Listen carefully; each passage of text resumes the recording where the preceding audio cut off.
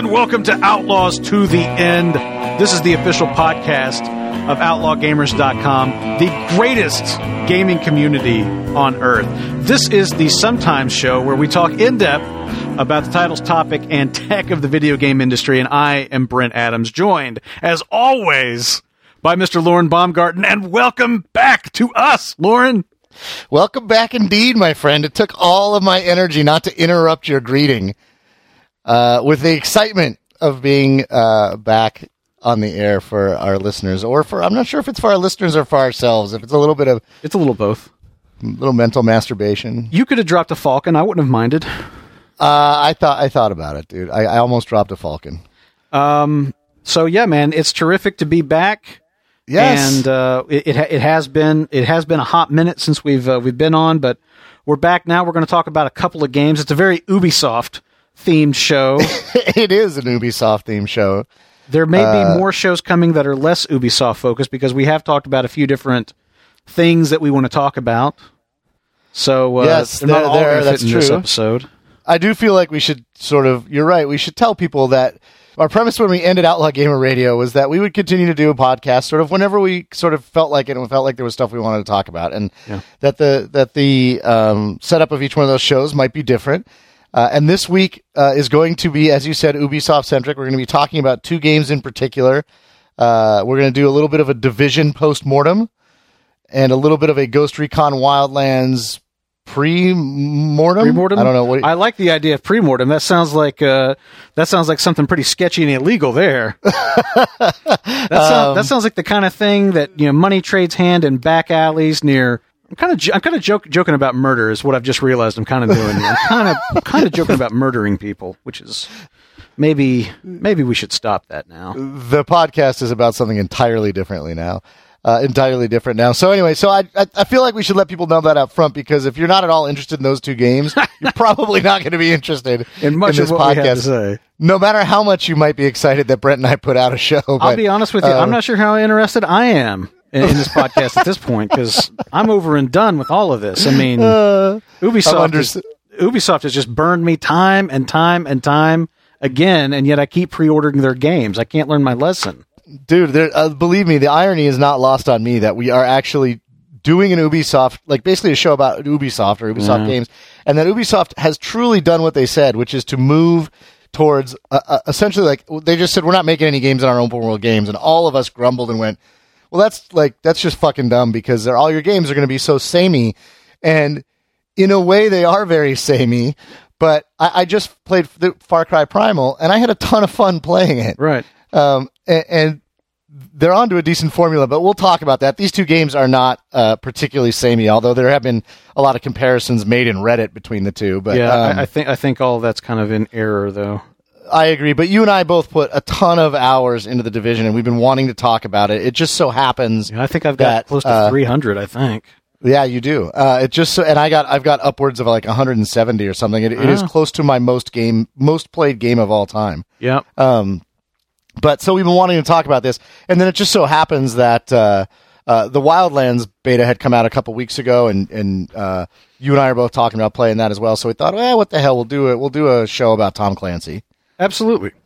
Yep. And I guess if we're going to kick things off talking about the Division, I just checked that I've got 260 hours in Tom Clancy's The Division, a very unlikely title for me, and there's a whole bunch of kind of personal stuff that goes along with all this, but last year was really interesting for me as a gamer, because like throughout our careers on the Axe Factor and on Outlaw Gamer Radio, me on Epic Battle Axe, or Battle Cry, pardon me, I've always been a gamer that was there for the story. I was always interested in gaming as a storytelling medium, never really cared too much about, like first-person shooters or playing online and stuff like that. And last year was a complete role reversal for me. I played basically nothing but multiplayer co-op shooters with people online, and almost no single player story driven games. I mean, I played Uncharted 4. That certainly fits my mold. But outside of that, really nothing. But now The Division is kind of an interesting one because it is almost a hybrid. It's a game that can be played single player, which is how you played quite a bit of it. Yep. But it's a game that can also be played to completion in co-op, which is how I played it. And so I think this will be a fun talk because we have such a different perspective on playing the game coming from those two different directions. Yeah, this was also.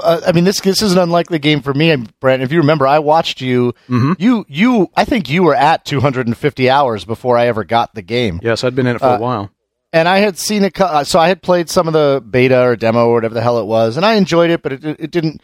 I enjoyed it more than I thought I would, but it didn't really get me going. Yeah. And it was sort of a wait for me. I don't remember sort of what was going on in my gaming life at the time that it came out, but you were putting up Let's Play, or not Let's Plays, but like Twitch streams left and right, or YouTube gaming. I can't remember, but it started on Twitch and then eventually moved to YouTube.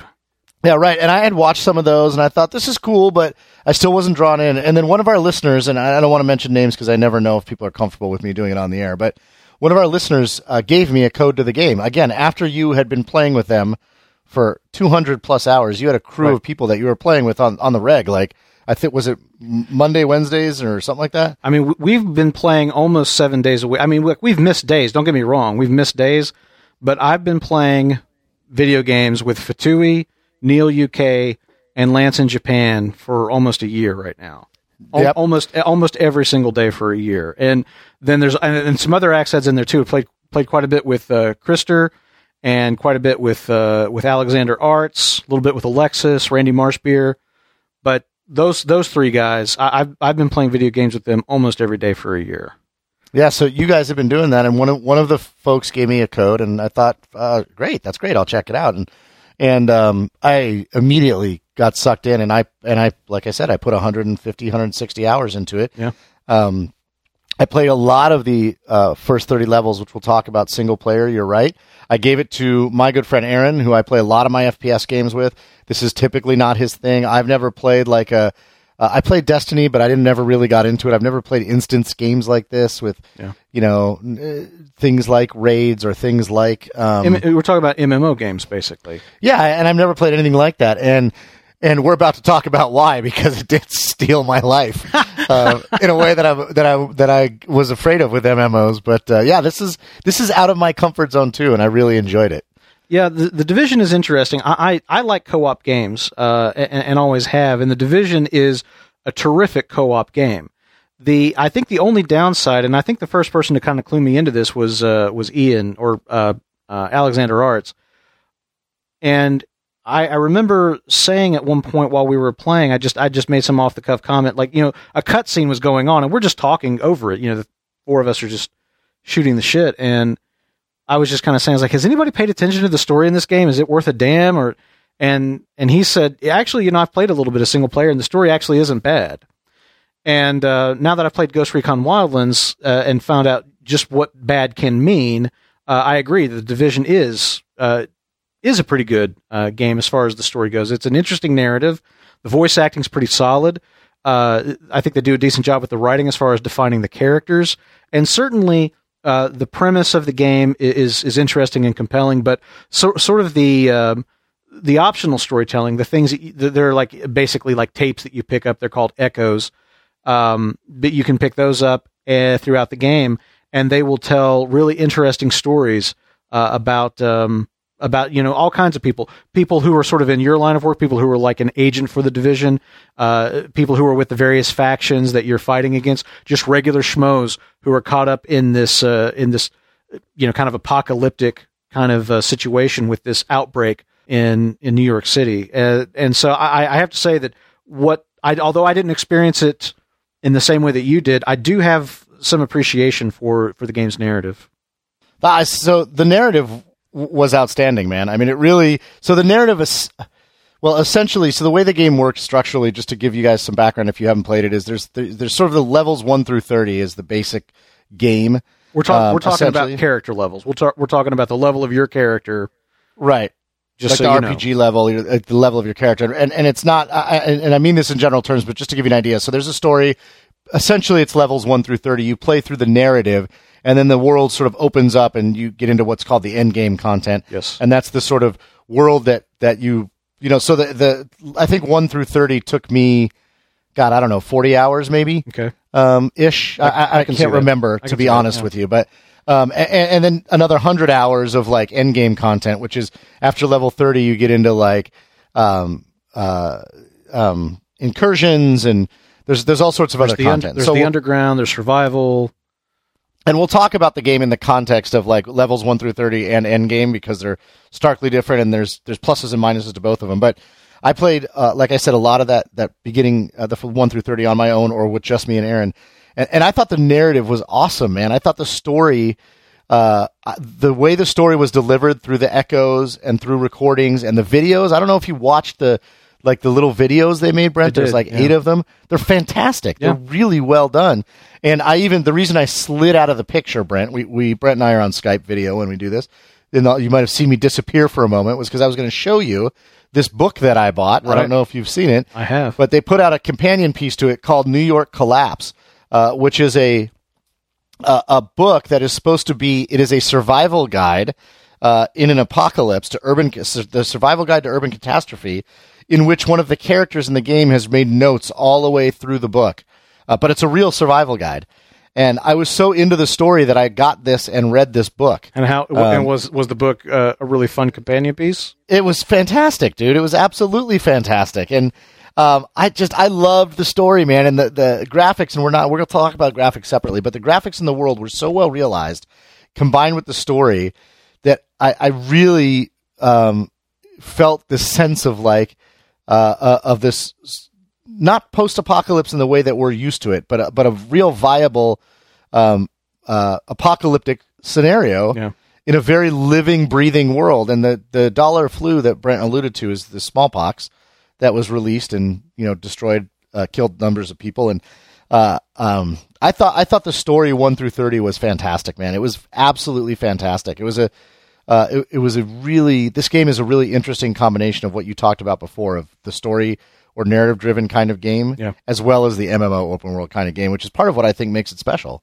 I agree. I think that it combines all of those elements into a really good ratio and delivers something that is compelling in terms of its gameplay and compelling in terms of its storytelling. That's not to say that either of those are perfect, but I do think that they've got a pretty winning formula here. In terms of the graphics, the game is good. I was not able to, I'm playing it on PC, which I guess we should kind of say for the sake of reference. I'm playing it on PC with an NVIDIA GTX 970. Right, which is the same thing I have. Right, and just for reference.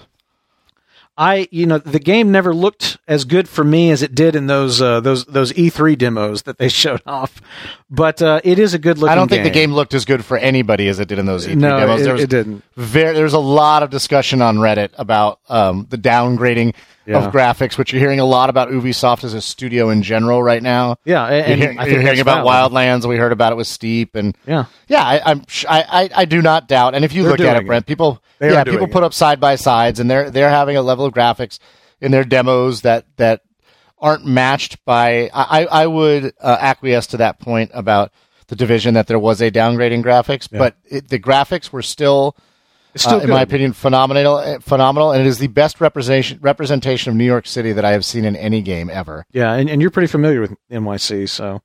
Well, and yes, I am familiar with New York, and it's a pretty. So I was saying in a video game, but even relative to the real New York, and the living, breathing world in this game is an integral part of the story. The way New York is often a character in. And whatever film it may be in Woody Allen films or whatever. Yeah. And it's really realized in a stunning way. And the graphics, albeit a downgrade from what they showed, the Snowdrop engine is still performing, I would say, more than admirably. I agree. I think the game, it certainly ran good and looked good for me. I think that there's also a lot to be said for the way that the HUD in the game works, and I like the way that they use the I'm trying to remember. It's like a name. It's an acronym, but like I don't know, like Atom or like whatever. Like their interface is called. Isaac. It's Isaac. Yeah, Isaac. The way that the Isaac system works, as far as what was shown off initially, like originally, remember they had that kind of like Dead Space, almost like HUDless HUD, where you'd activate your Isaac, and like the map of like New York City would appear as a holograph or as a holographic image, like around you, around your character in the world. They've dropped that, like now it's just, like you go to a map screen and all that kind of stuff. But there are some interesting kind of remnants of that design sensibility, particularly in the Echoes, which will try to kind of recreate a, like a 3D model of some, like the idea behind an Echo is that the Division has all of this intelligence pouring in from, from the sources that Edward Snowden warned us about, and they're compiling everybody's cell phone calls and like images from cell phones and traffic cameras and ATM cameras, and they're trying to kind of reconstruct a little virtual holograph in a particular area. So like you might walk down an alley and pick up an Echo, and you might kind of see this holographic image of like two guys attacking someone and killing them for their coat or something like that, as an example. But I think that I think that the game does have a pretty interesting kind of design sensibility to it. Not maybe as well realized as it as what they were shooting for in their early demos. I think they kind of fell short of that mark. But there's some interesting kind of stuff going on with the game, and I do think it's kind of got its own identity in that regard. It very much does, and I think that, as you said, so certainly the map part that changed a little bit, and some of what you described with the maps is reflected in the Echoes, but that sensibility certainly comes through in the HUD itself, as you said. And I've gotten into a habit now where I actually the HUD is very customizable. Mm-hmm. The interaction is very customizable. And I've gotten in the habit now with games like this, I tend to turn off the map altogether. Right. So I turned off the mini-map. I turned off the line, which I actually really liked. I thought that was a very classy way to do it, where the line runs over you in the middle of the street so you can follow it for directions. Yeah. I turned that off, and I only had my personal HUD with health and that sort of thing come up when I was in battle, kind of thing. Right. And so I tried to run with essentially no HUD at all. And I really no HUD at all, no overlay, and I really liked that. But I still liked the way they did it. It was not as cool, again, that map they showed at E3.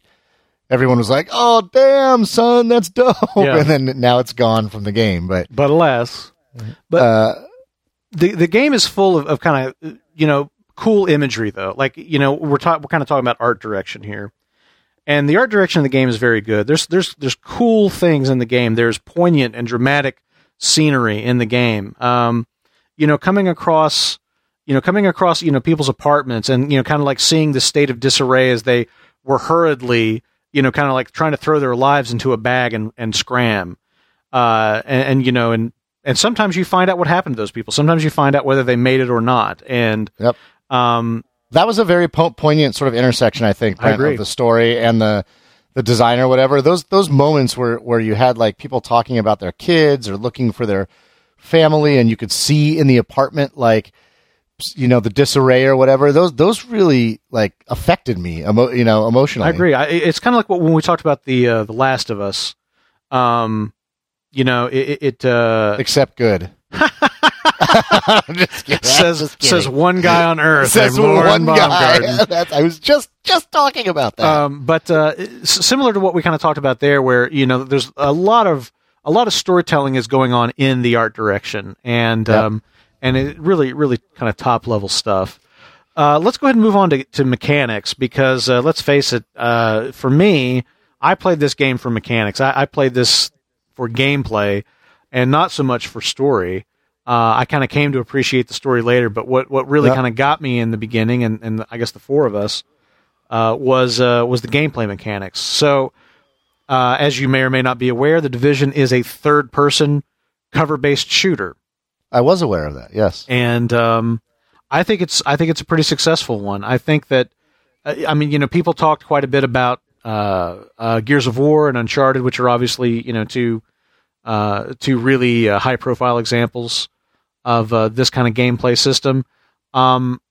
It's not perfect. I don't know. I haven't played a lot of Gears of War, so I can't really draw a direct comparison there. But as far as Uncharted goes, I don't know that I liked it better than Uncharted, but in time I got good enough to really I got really good enough with it that I became to like. I came to like it. But I think in the beginning, I don't remember feeling like really enthusiastic about it for like the first 30 hours or so. But I think over time, it kind of won me over. That's interesting. So when you talk about the shooting, I think you also have to talk about the cover system because I think they're so. Yeah, I mean, you kind of really have to talk about everything in terms of shooting, cover system, skills, and gadgets because they're all sort of tied together. Right. But it's interesting because when you were talking about Uncharted, I would say that the mechanics of the game, and you're right, it did take maybe a little while for it to sort of settle in for me, but I feel like they just felt better. The Snap 2 cover. Snap 2 cover is very cool, actually. The shoot better than Uncharted. I wouldn't I don't think of Uncharted as a game that has really good mechanics. I felt like the mechanics, the shooting and the cover was tighter in this game than maybe in Uncharted. But, it's interesting. So, Brett, I'm curious to know when you were playing this game or at any point in your 256 hours or your 9 months of playing the game, did you get into like Reddit? Were you going to Reddit and reading a bunch of stuff? Very little. Almost, I mean, a handful of times during the whole year. So you're just straight playing the game. You're not like doing extracurricular shit around it, or no, not at all. So I think that's an interesting division between no pun intended, between yours and my experience. That was an accident. It is an interesting dichotomy between yours and my experience. I very quickly and remember, I didn't get into the game till it was out for 9 months. So there was like tons of people who at this point had well beyond max their levels and were getting into meta builds and stuff like that and min-maxing. And I started to go into Reddit I was reading about this shit all day, every day because I was so into the game. Mm-hmm. And which is a whole other aspect of this game, right? And this game, so in this game, for those of you that haven't played it, in addition to sort of being a third-person shooter, it's also it's kind of a loot shooter, right? Yeah, I mean, it's got MMORPG kind of roots, right? And so and you have skills and you have gadgets as well. So you could have like a mine that you can roll on the ground, that a seeker mine that will go find your enemy, and you could have a turret that you can throw out and you can decide if it shoots out flames or bullets or smoke and you can have these different. You can have a healing station, so you get 2 gadgets in addition to your 2 weapons. 3, and including your sidearm. Your 3 weapons, including your sidearm. That's correct. And so that obviously changes dramatically how you play. If you throw a turret out when you come across guys, or if you throw a sticky bomb at them, or whatever. Yep. And so people, data mined the game, did tons of testing, and would figure out what like the absolute optimal builds were for PvE and PvP, which we'll talk about in a little bit. And so I was reading about all this shit and min-maxing and stuff like that, and I was like acutely aware of that stuff as I was going through the game. I knew as I was playing through the game if the G36 was the best assault rifle and what which was the best LMG and that sort of thing. That being said, I felt like the mechanics, the shooting and the cover system were super tight.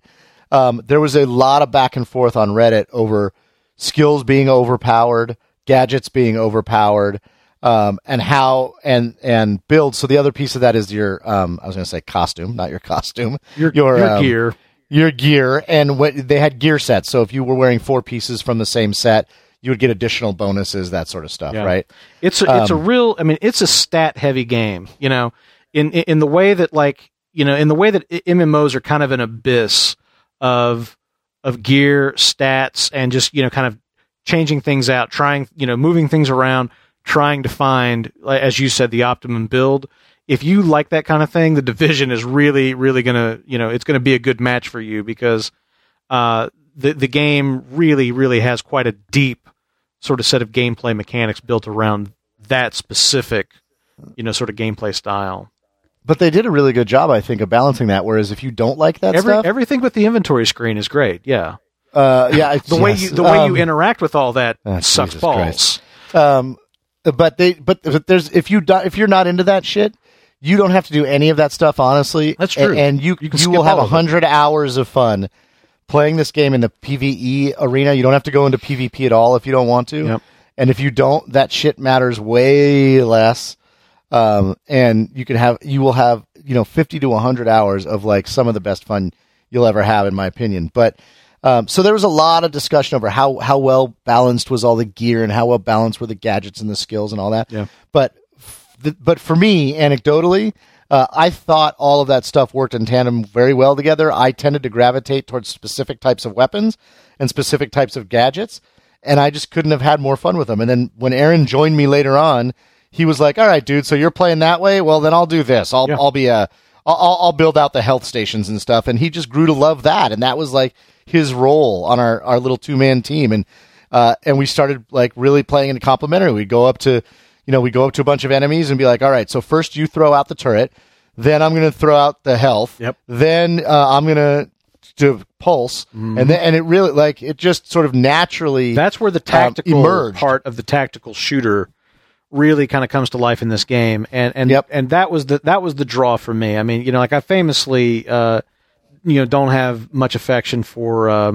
I don't just sort of like the mainstream, like FPSs like COD and stuff like that. But this game had just enough of a kind of tactics and strategy sensibility to kind of get me. That's what kind of got me initially. That was the initial thing that really got me in. And we had so much fun with exactly what you're talking about, sort of figuring out what combinations of things we could each put together, where we would overlap and where we would not overlap with our skills and things like that. I usually ran a support station. So, I'd drop a heal station whenever we were in battle. But then I was also doing crowd control. So I'd have a sticky bomb that I would use to stun groups of enemies as they came in. I never used the stun sticky bomb, not one time. It's mad useful. I mean, it's mad useful. And so that's the thing. Like, I was kind of like doing a combination of support roles, crowd control, and then also healing. And then, like Neil or Lance, like, one of them would have like a turret as an example, like lay down fire. Somebody would be using a seeker mine, and like the way that we would do like our weaponry and stuff like that. Like Fett always tended to favor like a sniper rifle, and he always was like working to build like a really really badass sniper rifle, continuously upgrading and that kind of thing. And so like when we needed some kind of like badass sniper for a situation, like Fett was always there to do that. And I'd usually have like a sniper rifle as well, but for a while, like I switched out and I went to like an SMG, and I did like really kind of close in flanking stuff. And then or maybe like Neo would have like an LMG, and he would just concentrate on like laying down suppressing fire, trying to put them and keep them in cover so that two of us could go and flank them while the other two just kind of held them down. That ability, I love that. The gameplay mechanics of the Division allow for creativity within your playstyle, and the ability to kind of inject your imagination into it with this, these tactics and strategy, and that was super super fun.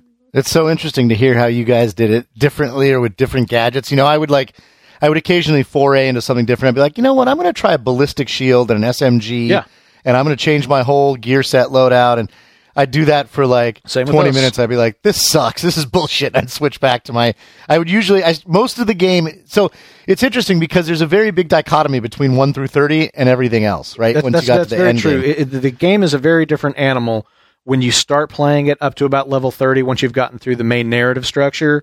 And then once you get on the other side of that and start going into the in-game content. And that's the thing, like every major release they've done for the game post-launch, like, I'm talking about the in-game content releases like the Underground. That feels completely the DLC, right? Yeah, the DLC stuff. The Underground feels completely different than anything else in the game. Survival feels completely different from anything else in the game. The Dark Zone feels reasonably different than the other things that you're doing in the game. Was in the game from the beginning. And mind you that you and I put in, I have no idea, but somewhere 20 to 50 hours in the 0 to 30. It's maybe 20% of your game time was in the main game as it was designed to be played. Almost all of which is enough to be a whole game. Yeah. Right. And I'm the same way. Like a third of my time was in the main game. But then you start to, really at the end, in the end game, you start to play around with builds and recalibrations and all that kind of stuff that aren't as meaningful earlier in the game. But they did, I didn't realize it until we were talking about it, but they really did do an incredible, a laudable job, Brent, of balancing this ability to make this a deeply statistical game, if you want it to be that, but also making it an RPG light, a tactical third-person shooter light. If that's how you want to play it, you don't have to make it really, really serious in the MMO vein or the RPG vein or whatever. But you can if you want to. And now that I think about it, as we're talking about it, they really did strike an amazing balance to allow the game to flex to both of those play styles. If you don't include the PvP arena, which we're going to talk about, that's its own quagmire, right? And quagmire it is. Yes, it is. I think that the main thing, there's a lot of different ways to play the Division. You can kind of play it as a story driven, kind of RPG shooter, if you like. You can play it as more of an MMO style game that's about just kind of loot and shoot, taking down bosses, doing raids, which are incursions in this game. You can play it like that.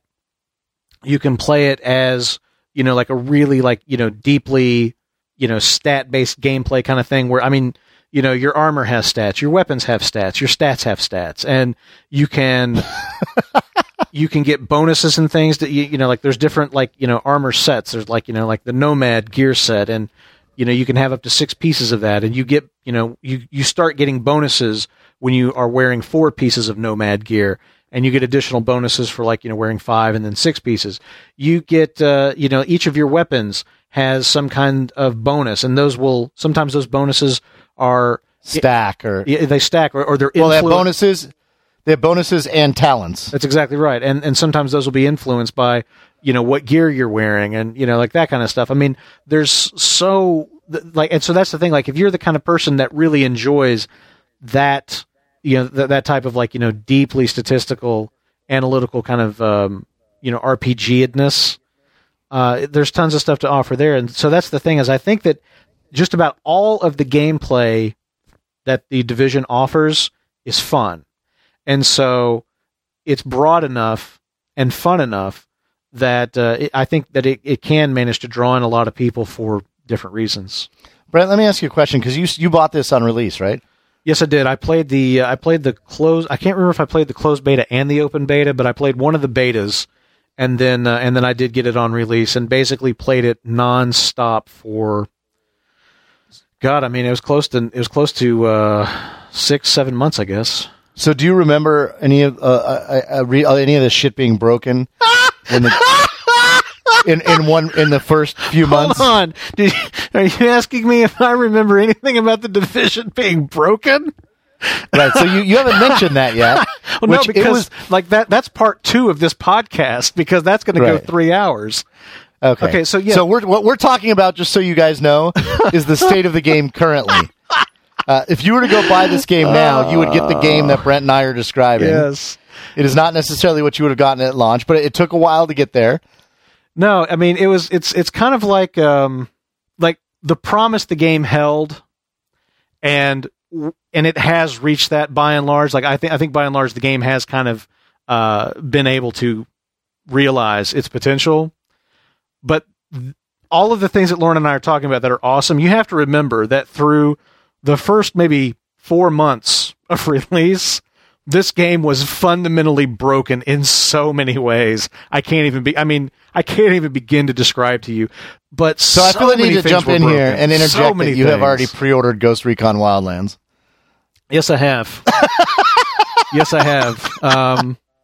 But here's the thing. All right, there's this whole kind of narrative of what happened with me last year, and part of my gaming story from last year is. It's that I became a whore for Ubisoft, apparently. But starting with the Division, playing the bejesus out of that, we got so frustrated at one point. We were so...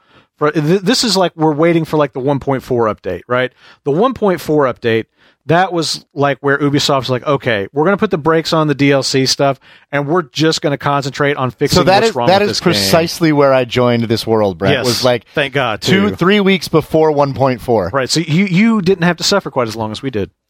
But my point is that we completely stopped playing the Division. Like at that point, we were like, all right, you know what? We'll come back after 1.4, but fuck this.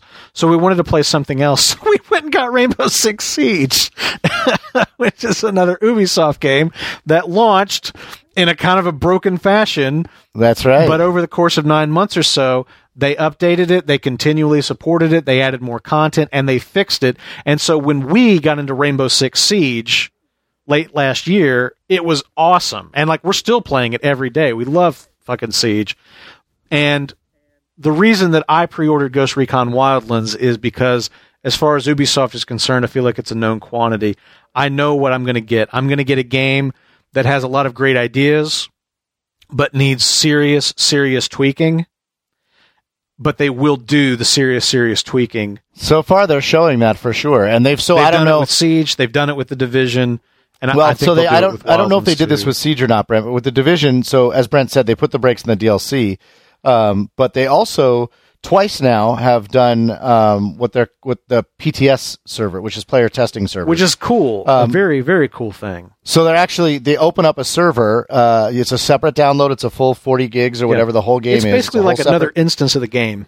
It's another instance of the game where they put out the patch. So for 1.4 or 1.5, I'm sorry, they put out the patch on this PTS. Anybody who was on PC, it was PC only because they can't iterate on the console. Sony and Microsoft won't let them. Yeah. But anybody who owned the game on the PC could play if they wanted to on this testing server where they could test the upcoming patch. And they did it in a 4-week cycle. It's fantastic. And players gave them feedback, and they tweaked based on the feedback in real time, and then said, all right, we tweaked the build. Check it out this week and see what you think. Did we nerf this one enough? Yeah. Did we bring this up enough? And they took feedback. It's fantastic. It's like people do with their operating systems these days, like on the phone or something. They did the same thing with I would imagine they will do the same thing with Wildlands. I don't know. I hope so. They definitely are showing with these titles that they are committed to working on them, and they certainly got the Division and Rainbow Six Siege to a state that both communities are like incredibly pleased. The games are in a great state. Yeah. And I also recently bought Steep, Brent, which is another open world game. And I've not played that at all. Completely different, but I fucking loved it. It was really, really well done. Let's go ahead and jump up and down on Ubisoft's balls a little bit more before we go back to praising them. The main things that I would say were really kind of broken in the game for us is balance. I mean, like it's a bullet spongy game. I mean, if there's one thing that people who have never played the Division know about the Division, it's like, isn't that the game where it takes like 1,000 bullets to kill a boss? I'm like, yeah, it's that game. And the balance of that early on, it was like, kind of ridiculous. Especially, I remember like in the Underground, when the Underground first came out, and the Underground is really cool. For those who don't know, the Underground is like, it's a randomly generated map. Like basically the game will assemble all of these rooms. And I don't know how, like I couldn't tell you how many there are, but I mean like dozens. There's like dozens of rooms that are pre-built, and the game will assemble them into a labyrinth that's different every time. And it takes place entirely in the subway, so it's all underground. Yeah, hence the title.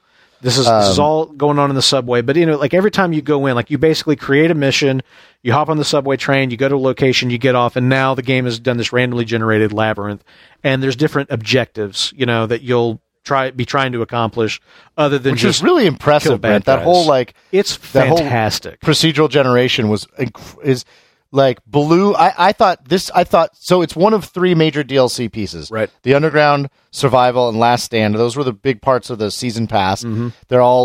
They all are post-launch content, and they all sort of redefine how the game is played, which we'll talk about.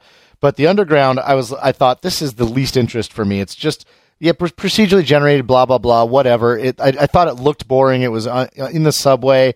It was very cool. It was. I mean, very, very well done. We played dozens and dozens and dozens of hours.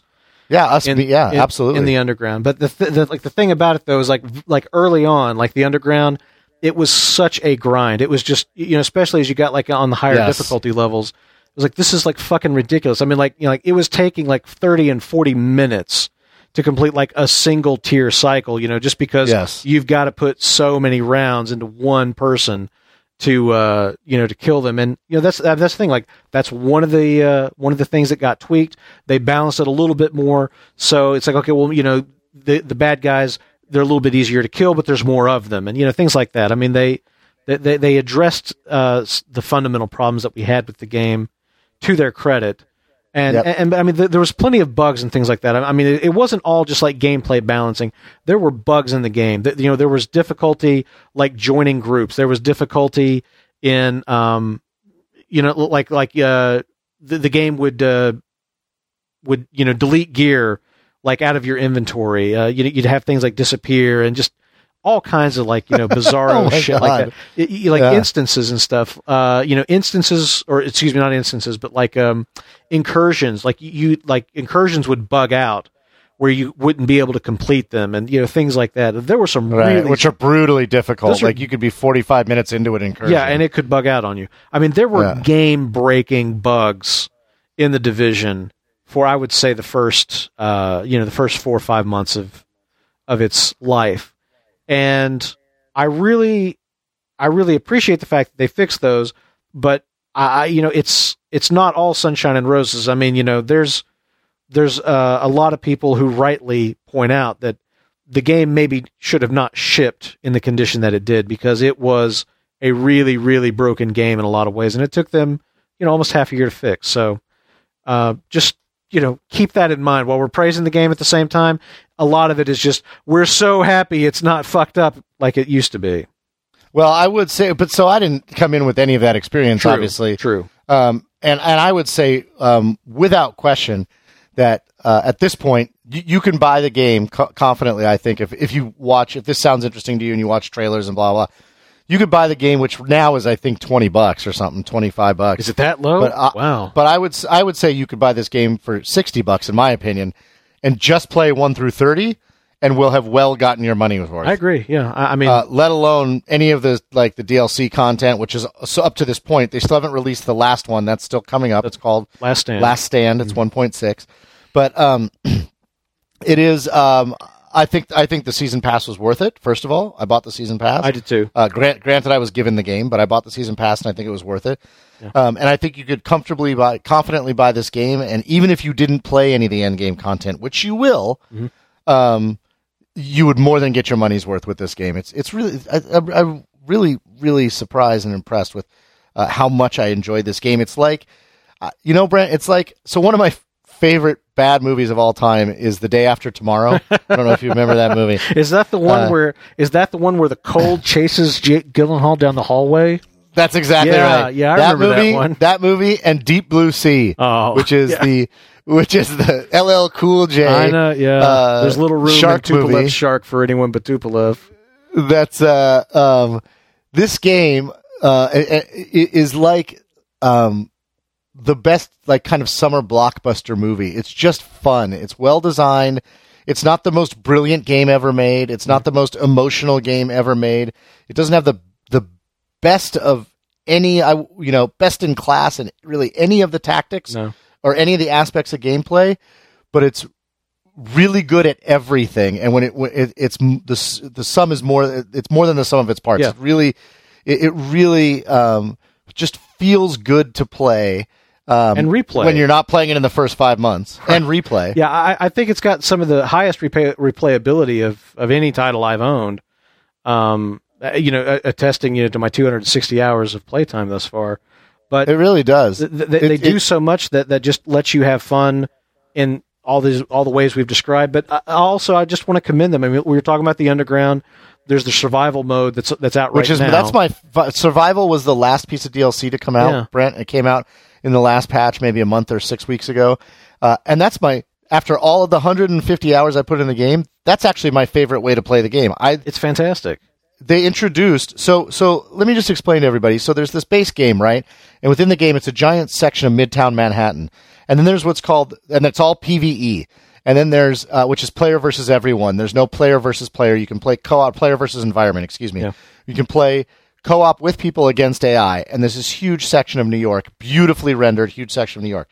Then there's this whole separate section of New York on the east side, not the Upper East Side, but on the east side, still south of Central Park, where you can where it's the Dark Zone, and the Dark Zone is a whole PvP area where once you go in, it's both. It's both. It's PvE and PvP. Yeah. Once you go in, all the rules change. There are AI enemies, but everybody else can now kill you as well.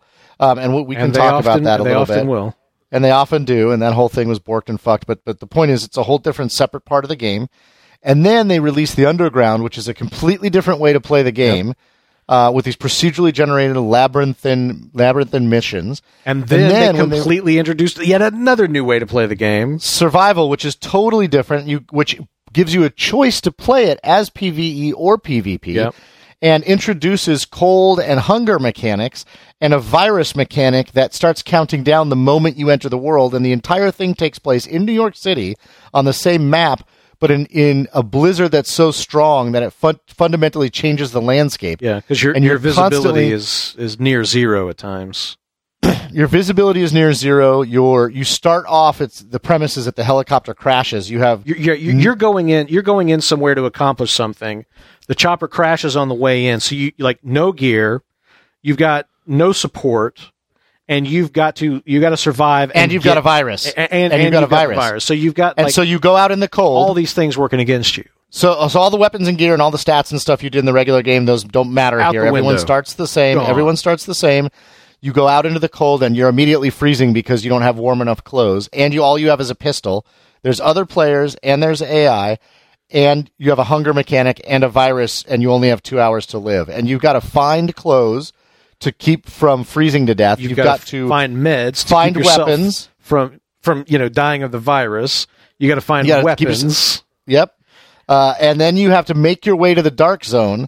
You have to build yourself a filter mask. So you make your way to the Dark Zone. Because the Dark Zone has a higher contamination level than the rest of the city. When you make your way to the Dark Zone, then you get these antivirals, and you're supposed to get the antivirals and then call in a chopper. Which you have to build the flare gun, so you got to collect components to build the flare gun to call the chopper. Right. And so then once you call the chopper, then the hunters come in. There's a whole new enemy type. They're very badass. They're very fast. They're very hard to kill. You've got to, so that's the thing. You have to, and time is working against you constantly. So the longest you can take to do this is 2 hours. If you were to get if you knew exactly where all the meds were on the whole map, and were just force feeding your mouth meds nonstop, you would live at the most 2 hours, and then you would die. So there's a countdown clock. Yeah. But and realistically, you probably have closer to 45 minutes to an hour. Yeah, I've stretched it out to an hour and a half actually, comfortably. Yeah. And in addition to that, so remember, at the beginning of entering survival mode, you get to choose my PvE, which means none of the other there's 24 live players per server, plus AI. And so if you choose PvE, you guys can't kill each other, but you're all racing for the same supplies. So if somebody gets there first, and they're all instanced, so if somebody gets there first, those supplies are gone. They're not there for you. To say nothing of the fact that they can still fuck you at the very end, because in addition to defeating the hunters, you have to get yourself extracted from the Dark Zone. You got to fire off the flare, wait for the chopper, climb in the chopper. And we were playing one time where Fatui got left behind on account of the fact that these other players ran up and took his seat on the helicopter. The chopper seats. And so he was left behind while we were whisked to safety. Yes. Now, if you choose PvP, you go into this, and there's 24 players, and they can all kill you, plus the AI, plus they're going for the same supplies as you. And it completely turns the game on its head. Looting mechanics, survival mechanics, and it's wonderful. It's really, really good. It is. And this was released a year after the game was released. And that's the thing. I mean, it plays so differently than the base game. It's just it's a real testament to kind of what an amazing sandbox the developers created for themselves with this game, and just finding all of these new and unique ways to make that game fun all over again. I can't wait for The Last Stand for that very reason, because every update they've done to the game has it's not just been, here's more of the same, which is fine. I mean, there's plenty of games that are so good that here's more story. Here's instead of being in or more multiplayer maps or whatever. Right, instead of being in Manhattan, we're going to do a little 5-hour, 7-hour campaign that takes place on Staten Island or something. Yeah, exactly. Yeah, right, exactly. But no, they introduced fundamental new ways to play the game, which some people complained about. A lot of people just want more story content. And to be honest, I really want more story content because the story is great.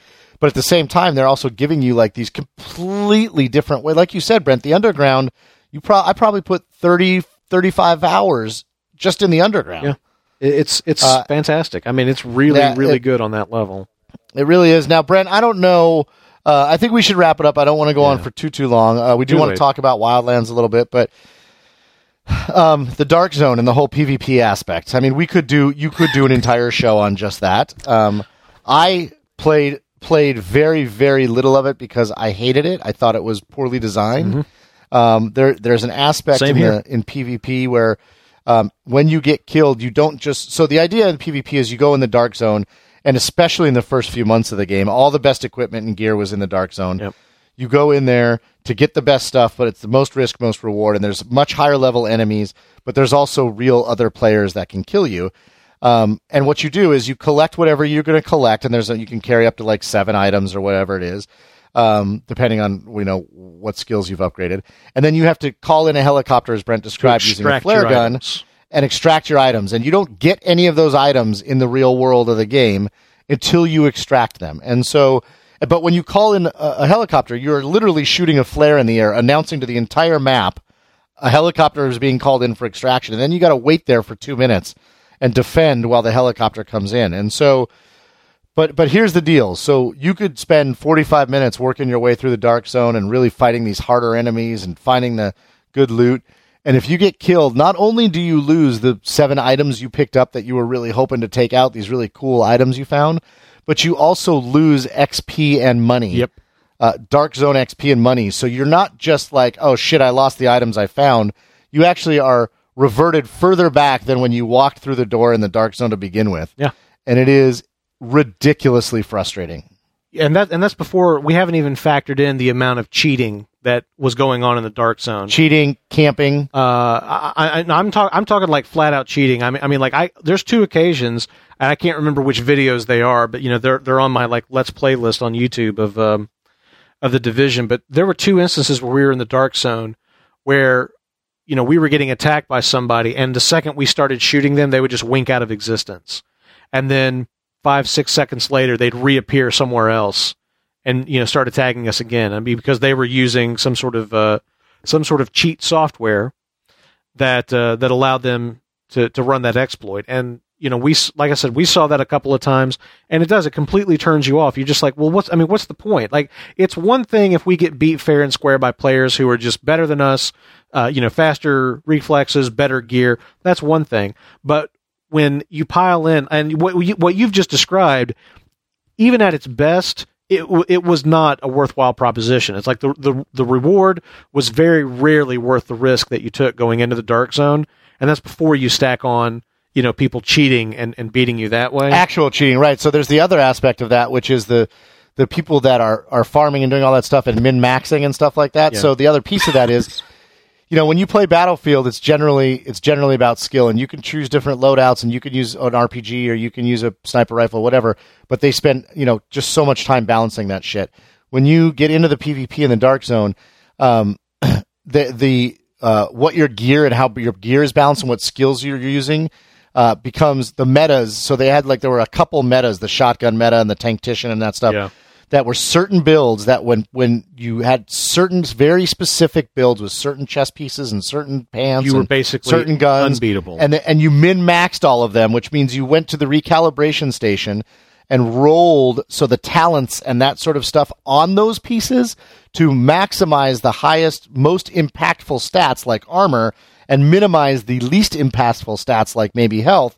When you've completely worked, and it takes hours and hours to farm and min-max these and get them there, but once you do that, regardless of how good Brent is, he skill-wise as playing a shooter and hiding and whatever, he will never beat you because your gear has made you somewhat impervious. Now you're not cheating; it's legal. Yeah. But the game was broken in terms of balance. And again, you're talking about not even including cheating at that point. Right. So when you stack cheating on top of that, and then on top of that, so you get into the Dark Zone by walking through checkpoints.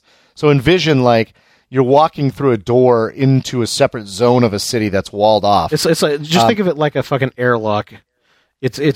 just so it's you walk this closed off small room. You got to walk through it before you get to the Dark Zone. Through the airlock, and then you come out the other door and you're in the Dark Zone. So on top of that, people would very often camp those doors.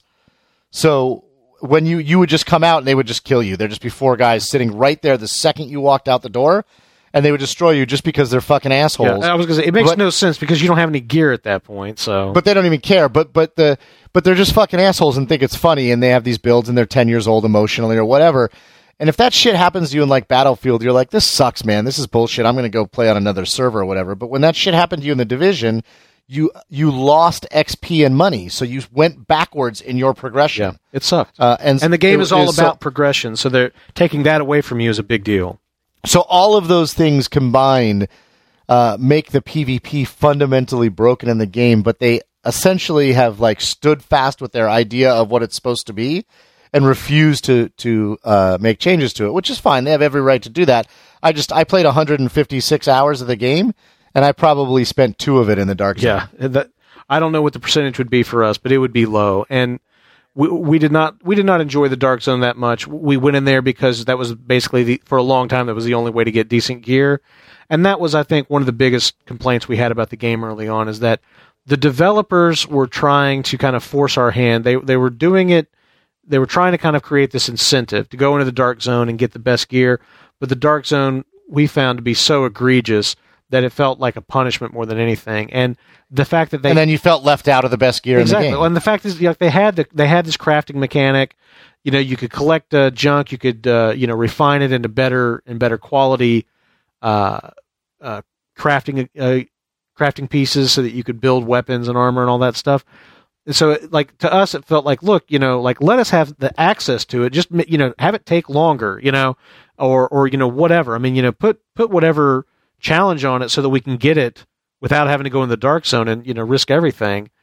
And it took them a long time before they began to, I guess, to warm up to that idea and began to give you the ability to get better and better gear in the underground or in incursions as as a reward for defeating incursions, which they eventually did do though. Yeah. So you didn't need to. So again, when I started the game, eventually. They did it in 1.4, and so when I got to the game, I didn't feel that as much of a need to go in the Dark Zone the way that you guys did, because it was the only way to get the loot at that time. Yeah, which sucks. So that's an interesting thing. But I commend them for continuing to iterate, for taking player feedback, for working and balancing over the subsequent 9 months. I don't commend them for putting out the game in the state that it needed that, but they've stood by happens. it and they have fixed it. So I mean that's the thing. I mean, where it stands right now, the Division is really good. And to be fair, Brent, they tried some interesting new ideas in the Dark Zone, which I think is awesome to try it. I think it failed, but they tried it, and I think they probably learned from it. And they also put together this very grandiose, this huge, like, amazing world that, as we talked about, really in an interesting way allows players that are on complete opposite sides of the spectrum, from wanting like RPG light or tactical light all the way up to super detailed and deep statistic driven games, and allow them to put in these other game modes and use these other paintbrushes for survival and underground and last stand. I mean, they created this sort of base set of like arena, essentially, the whole section of New York City that they have, and set of tools that have allowed them to do an amazing variety of things in one game. I agree. And, it's not over yet. The Last Stand DLC is still going to be coming out sometime early this year. And there's year 2 content. And, one of these days they'll start talking about a sequel and whatever that might be. And yeah, they put out a survey to folks and asked if they wanted to see the sequel or the year 2 or whatever they do with it. Yeah. If people want to see it in New York, if they'd like to see it in another city, if they want to see it expanded. They should do another city. They should definitely do I want them to do New York. They only did between something like 20th Street and up to Central Park, which is around 50th or something like that. Right. I want to see them go into Central Park. I'd love to see some Brooklyn. I love the detail. I just love to see them expand New York up further north through Central Park out into Brooklyn. But keep it all one giant game, so you could theoretically go from one to the other. Yeah, it's just one big world. Yeah, that'd be interesting. But I have to say, I think it would be really interesting to see kind of how the tactics and just the skills, all the different gadgets and things, what kinds of things would change if you pulled it and put it in a city that has a very different kind of geography or a very different kind of feel. So I don't know, but whatever they do, I'll certainly be interested in it. Absolutely. All right. Do you want to wrap being up interested in it cost me a damn thing, but do you want to wrap up the Division content and move to our discussion, our pre-mortem? Yeah, on Ghost Recon Wildlands. Yeah, that's fine. Before we do, I do want to pause for just a second. I want to kind of address some things. I've had a number of private messages come to me over the past several months asking about, hey, we never see you on the site anymore. Are you still alive? And, that kind of stuff. And, for those of you that follow me on my YouTube channel, have checked out my live streams, you know that I've been alive and I've been gaming, but just in a much, much smaller kind of footprint than what I was able to do, back before my daughter was born and all that. So, that's the thing. I have a little bit of time, and I've mostly been filling it playing The Division or Rainbow Six Siege, playing co-op games with my friends. And, anyway, but as far as my level of activity on the site or my inactivity on the site, last year was kind of a rough ride for me. The bottom half of last year, things got really, really sketchy with my job situation. As in, like, one day I showed up at work and they were like, okay, so like on this day, a few months from now, you're not going to have a job anymore. And so, many of you have been in that situation. The kind of panic that ensues, especially when you got a family. And it really it messed with me in a big way. It really, really got me into a state of depression that I feel like I've only recently begun to kind of get on the other side of. And it put me in this place where I was, like working on my demo reel. I was like trying to do freelance work. I was trying to do anything and everything I could, like as a multimedia producer to, to try to create some kind of stability so that if I did lose my job, that there'd be something to move on to. But it put me in this frame of mind where I began to feel like if I was doing anything in my free time that wasn't, job hunting or thinking about job hunting or, portfolio or demo reel, if I was doing anything that wasn't that I was wasting my time or even worse, I was like, I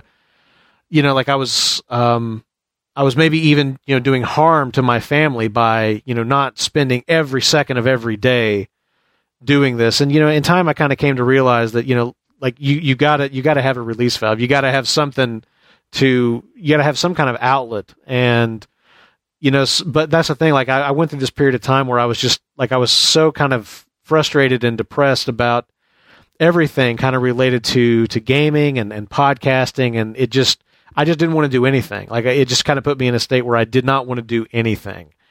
And like I said, I feel like I'm kind of just emerging from it now in the last, since the first of the year, to be honest with you. So for those of you who have asked, I appreciate you worrying about me. I'm doing fine now. The job situation is on much more stable footing at the moment. Long term, I don't know what we're looking at, but I think for the time being, things are okay. And so that's giving me a good foundation to try to figure out what my next step's going to be. By the way, if anybody knows of any jobs in the video game industry for somebody, I was going to say, when are we going to start getting paid to podcast, Brent? If anybody, we can go back to weekly or daily podcasts. Right. If anybody knows like of a game studio or any kind of video game related thing where they need like people to do video and audio editing and motion graphics and all that fun stuff. If anybody needs a multimedia professional in the video game industry, please send them my way because I'd love to. Or you could do community management or podcasting. I can do all of that. So see, perfectly qualified to do that. That's how I got the job working for HB. I am perfectly qualified to work for your video game company is the point. So give me a call. But the point is that I just wanted to let everybody know what was going on. I want to apologize for people who kind of felt as though my absence was some kind of a reflection on the community or anything else other than what it was. And what it was just me kind of being in a state of anxiety and panic over whether or not I was going to be able to continue to put food in my daughter's mouth.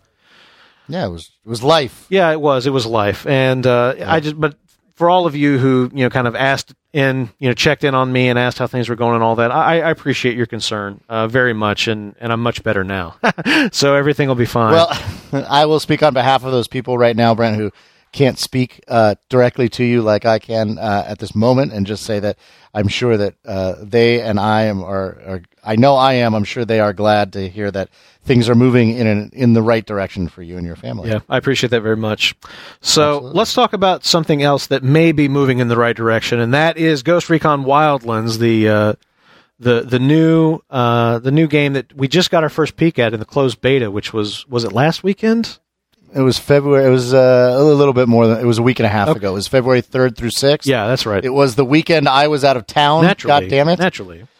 I was telling you before, Brent, that I have figured out. I have a Chromebook, which is what I travel with. I don't have a Windows PC or anything like that, and I travel fairly frequently down to New York or whatever. And I'm never able to play games, and it frustrates me. Well, I finally figured out a solution that was recently released that allows me to, using NVIDIA Game Shield coupled with an extension for Google Chrome, that will allow me to remotely play my games on a Chromebook from my PC at home, and I could play at 720p at 30 FPS. So I've been playing. That's fantastic. That's fantastic. It really is incredible. I've down in New York.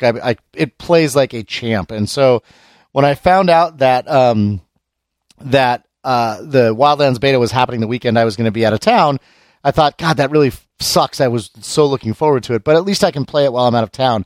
Something to do with the open beta, or the closed beta, excuse me, made it not work very well. So I only got I played for maybe 30 minutes, but it was choppy. It was hard to see. Yeah. The screens weren't loading quite right. And so I didn't really get a good sense of it. So unlike you, I did not have a chance to really dive into the beta, but I'm very excited about this game now, which I was not 6 months ago. Me and the guys, we call ourselves the U-Sucksers, largely because of Ghost Recon Wildlands. Because what happened is we were playing The Division, and we were complaining all the time, but still playing.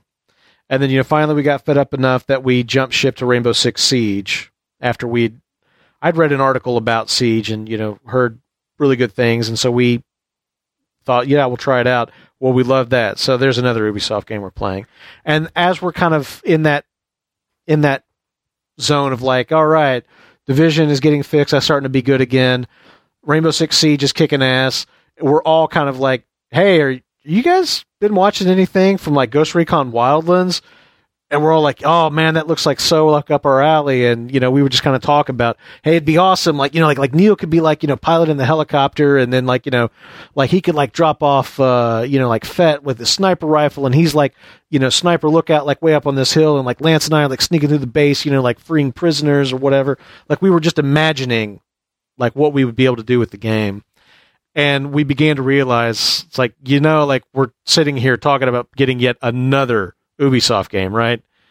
Like we haven't learned our lesson yet. But the Ghost Recon Wildlands closed beta, like it was exactly what we thought it was going to be. Like all the things that we hoped we were going to be able to do, that we imagined ourselves doing in the game, we were able to do, and more.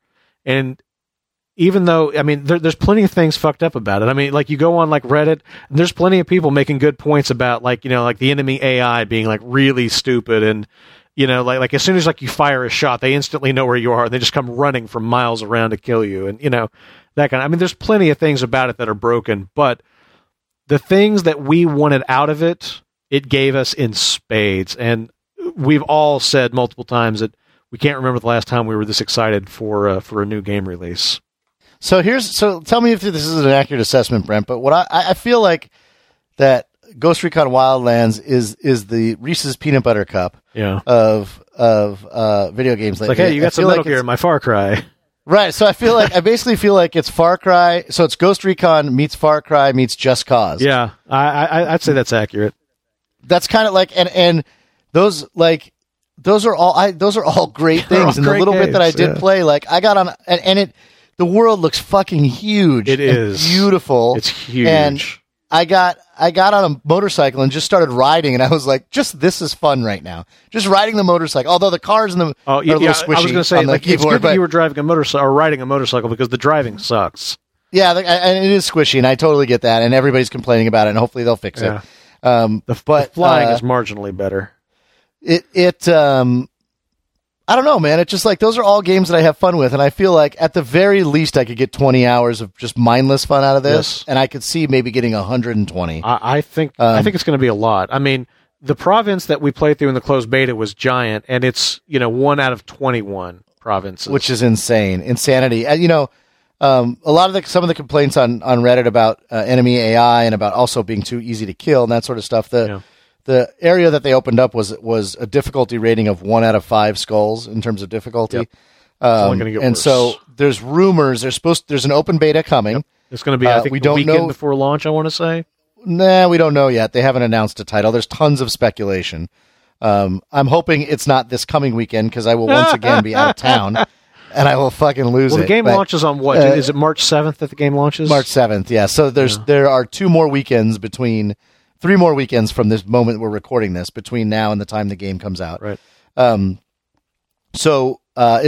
guess is it'll be the 24th through the 27th, that sort of weekend, or whatever the following one is right before the game comes out. If For Honor, which is another Ubi game, is any indication, it might just be the weekend right before the game comes out. But there is an open beta. We do know that there will be 2 provinces in the open beta, the one that was in the closed beta and another, and there's speculation that the second province is going to be more difficult, so people understand. Like, people were just freaking out at how easy the game was, even on the most difficult difficulty. Yep. And Ubisoft was like, hey guys, there's 21 provinces, and this is literally the easiest province in the game. And so there's rumor they're going to put out one that's much harder just to give people a little perspective on the difficulty level. Which is fine. Yeah, and definitely there's certainly legitimate concerns that are being echoed through multiple people, as you said, on Reddit, so it's not like some one-off asshole or whatever. No. But I don't know, man. It just looks like fun. And to be honest with you, one of the things I'm most excited about, you and I played 0 hours of The Division together. Yes, unfortunately. Not including the beta. We played 0 hours of The Division together. And if nothing else, I am super excited to get this game. I'm waiting till I play the open beta just to get my hands on it, because it just doesn't make any. Why would I not wait? Yeah. If I can play the game for free before I actually lay down pre-order money, why wouldn't I? But I'm 99% sure I'm going to get it on day one, and I'm just super excited to play it with you guys and experience it together, because it's drop in, drop out co-op. It is completely open world. Yep. It is you can play it as guns blazing or tactical as you want. Yep. Literally every vehicle in the game is drivable. We could get 4 tractors and drive 4 bulldozers and drive 4 bulldozers together into a base. Yep. To try, you could just do stupid shit like that. You can parachute and all that stuff. Just think about all the random havoc fun you can have in a Grand Theft Auto or a Just Cause, and now add 3 of your friends. Right. I mean, and also, but it's not just but also add good mechanics for doing that if you want to do it tactically. Right. Yeah. There's no real great way in Grand Theft Auto or Just Cause to play tactically. That's true, but this does support that, and absolutely. We played. We were not able to play with Lance because Japan was not included in the closed beta. Yes, that's right. Yes. Japan, China, and North Korea, and one of these does not belong. Anyway, Lance was not able to play with us, which we were really bummed about, and so. We played the 3 of us, and Alexis joined us at one point. We played with him, and the first day, I mean, it was just anarchy. I mean, it was just absolute anarchy. It was hey, I'm going to jump in this car, and can I drive straight up to the top of this mountain in a sedan, and just that kind of stuff. And the answer is yes. By the way, the answer is yes. And okay, let's hop on these motorcycles. Can we jump a motorcycle in the back of a pickup truck and drive it and just carry it around with us? And again, the answer is yes. Just so you know, it's hey, let's hop in a helicopter and how far off the ground can you jump before you die? And we were just having so much fun. And then the following day, when we played again, we were okay, so let's put our tactical shooter hats on now. And we did, there's a forward operating base in one section of that district from the closed beta. And so we did the mission where we go there and you have to sneak inside and interrogate the base commander or something. And so we were being super tactical, and we're setting up diversionary tactics, like, okay, so you're going to kill the power. You're going to release the rebels, that are being held captive there. I'm going to be like sneaking through the base in the dark. I'm going to get it right behind the guy. As soon as the lights go out and people start freaking out, I'll grab him and do the interrogation while everyone else is, scrambling, trying to figure out what to do. And Alexis just goes, wow, you guys are playing a lot more strategically than we did yesterday. It's like, yeah, same for us. Yesterday was a little bit different for us. But that's the thing. Like, both days, completely different play styles, equal amounts of fun. Yeah, in very different ways, which is I'm stoked about. And again, you can play it on your own. You can control your teammates. Some people have said the AI teammates are dumb. They are Some dumb. people have said they're not. They are stupid. Are they? They seemed a little bit less stupid than most other games. Is that not I true? don't know if I have a great point. Like, I'm trying to think of like an example of like a game that I can point to and say, oh, they were much, much better here. But well, there's not many games where you can control them, which is something you can do. But yeah, I mean, in this, but there's tons of games like Bad Company and all that stuff where you have guys with you. They obey your commands. They can't seem to fucking hit the side of a barn with a machine gun. I mean, they'll go where you tell them. They'll res you when you go down. They'll defend you. They kill people. They will kill people, but they're just they're okay. I guess I did not come away from it going like, wow, those AI teammates are spectacular. They're okay. All right, they're decent. Yeah, man. They're decent bullet shields. I'm looking forward to it. Brent has already. So there's a service called Ghost Recon Network, which is a little bit like Battlelog for Battlefield, where you can go and like look at your stats. They have a social what do they hub. call them? They call them task forces. Task forces, right? They have task forces. Brent has already created one for Outlaw Gamers. Just go look for Outlaw Gamers. OGS is the tag, and like I don't know how I've got to go back in there because they actually deleted it like on Sunday, like of the closed beta. I set it up on Friday or Saturday, and on Sunday they deleted it, and then it reappeared a few days later. So they had some kind of problem with their system, like nobody could get into their profiles, but it's back now. And I probably have a backlog of people I need to approve. So yeah. Yeah, so if you're going to play the game, you're interested, you can go join that. As always, I'm going to put up the disclaimer. If you guys want to friend me on Uplay or whatever, you need to make sure, unless your name is, even if your name is the same on OutlawGamers.com, please send me a private message somewhere, whether it's on Outlaw Gamers or something, just letting me know who you are, because I don't tend to accept friend requests from just random people that I don't know who they are. I don't know if that's true for you, Brent, or not. I don't on Uplay. I've accepted a few friend requests of people that. Yeah, I just like to tell people because you'll send me a friend request, and if I don't know who you are, you won't hear back. And so, yeah. But if you're from OGS, I'll always accept it. And so, but yeah, Brent's got a task force already created on Ghost Recon Network. Of course, we have the Discord server. Definitely get on the Discord server. If you guys are not on the Discord server, get on the Discord server because it is. Are we still running the Mumble server, Brent? I can't remember. The Mumble server is still active as far as I know. Yeah, I've not disabled it. I don't know how many people are still using it, but if you guys are not on the OGS Discord server, get on it. Discord is fucking awesome. For those of you who do not know, Discord is it is just a communications platform for gamers. They've got desktop apps from all the major platforms. I think Linux is out at this point. I can't remember for sure, but definitely Mac and PC.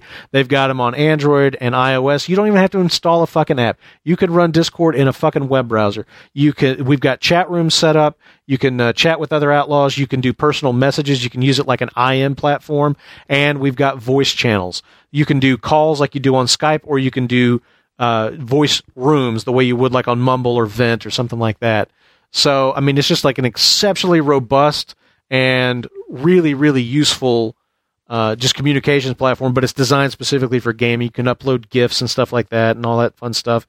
But anyway, if you have not done it, go to OutlawGamers.com and log in because the only way you can see our little widget that shows you how to join the server is for logged-in members of the Outlaw Gamer Society, but definitely do that. Yeah, so it sounds like game nights will be played through Discord, so get yourself hooked up with that. Also, I did want to mention to people, there is along with Ghost Recon Network, there's a Ghost Recon HQ app on iOS and Android. Yeah, which is not bad, actually. Did you check it out? I have been checking it out, and I've been actually playing the game. There's a little mini-game in there that I actually quite enjoy. The mini-game is fucking cool. And in that game, you can amass resources that you can then transfer to your Xbox, PlayStation, or PC version of Ghost Recon Wildlands, which the resources that you get in the game, which you can also actually collect in the game. It's like medical supplies and Clothes. equipment supplies or clothes, right? Yeah. And you use those to like upgrade stuff in the game. Right. But you can be playing this mobile game now Anywhere you want. and actually amass. You can actually amass resources for the main game. Yeah. So you can check that out, and then by the time this is posted, they will have released. They did. I don't know how long it is. I think it's maybe 20 or 30-minute live action promo for the game. It's like a little short movie type thing. Right. That will also be out for people that are interested in the game. But yeah, man, I'm looking forward to it. I as crazy as it is to say. While Ubisoft has definitely had some big stumbles in terms of certainly bugs and issues in release, the last year or so, the games they've released, even though they're all in some way formulaic vis-a-vis an open world, they're really good at it, and they're fun, and they're supporting the games, they're interacting significantly with their community. That's the big one for me. The fact that they are engaging and listening to their community. And that the community is, their feedback's being taken into account to how to shape the game or fix the game. That buys a lot of goodwill with me. I agree, man. That's huge. We talk about it all the time. And you know what? Yeah. When I will give a company, just like I would give an individual, a chance to, make themselves better and improve what they do and earn my loyalty or whatever. And so far, in the last year or so, Ubisoft has really been showing that. And I'm excited for Wildlands. I'm probably going to buy it. I can't wait to play the open beta with you guys, hopefully, and then actually get to play the game with you when it launches. Hopefully soon, man. I've already pre-ordered the gold edition of the game. And you know me, like I don't pre-order, and I usually scold you for pre-ordering. That's right. It's one of those situations where I feel comfortable enough that I know what's going to happen. Like I'm expecting the game to come out, launch, be broken, have bugs, but I've got enough of a track record with Ubisoft over the course of the last year that I'm very, very confident that they will continue to engage and listen to their community like we were talking about, and that this game will get whipped into shape, hopefully even faster than Rainbow Six Siege and The Division have. Yeah, man, I'm excited. All right, I guess, Brent, we're going to wrap it up here. I got to say to you, man, it's great to be back in the chair with you. You too, man. It was so fun. I can't thank you enough. I mean, like, honestly, from the bottom of my heart, thank you so much for texting me and saying, hey, do you want to do something? Because it came along at exactly the right time. Like, it was exactly what I needed to kind of feel like, yeah, you know what? Like, all this shit that's been happening to me, like in the bottom half of last year, I'm finally laying that pile of bricks down. And so this was a really, really fun experience for me to get back into it with you. Thank you. Absolutely, man. It's my pleasure. Bring a sense of normalcy. This is the way the universe is right now. That's right. This is the way it should be. That's exactly right. I really loved it. Hopefully we won't make it this long before we do the next one. I don't think we will, people. No. We're happy to do it for you guys. We're glad that you guys are listening. Glad that you joined us. Make sure, as usual, that you sound off on the website about what we talked about today, whether it's Wildlands, Brent's personal life, or please sound just off. Kidding, or The Division, or anything Unless else. You got job offers, in which case, please sound off. Please do sound off. I come to the website every day. Although I may not participate every day, it's still where I go for my gaming news. I couldn't be more heartened that the website is as active as it is, and that we still have the best community out there. And I'm basically on the Discord server 24/7. So if you want to chat, if you want to talk about stuff, if you want to talk about website shit or fucking Division or Ghost Recon or whatever, just hit me up on Discord because I'm basically there all the time. All right, guys. Thank you very much. We'll see you on the next show, which hopefully won't be too far away. And remember, you don't stop playing because you get old. You get old because you stop playing.